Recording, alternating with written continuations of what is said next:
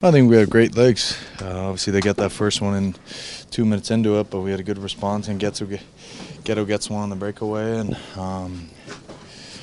even though they have a lead going into the third, I still feel like we're in control of most of the game, and especially the second period, I feel like they don't really have much. And we got some ozone time, and I think the problem tonight was just, they're blocking a lot of shots, and we found ways to get in the way of a lot of our shots as well, and blocking our own. So didn't really test out the goalie as much as we wanted to. Again, what is it about this third period?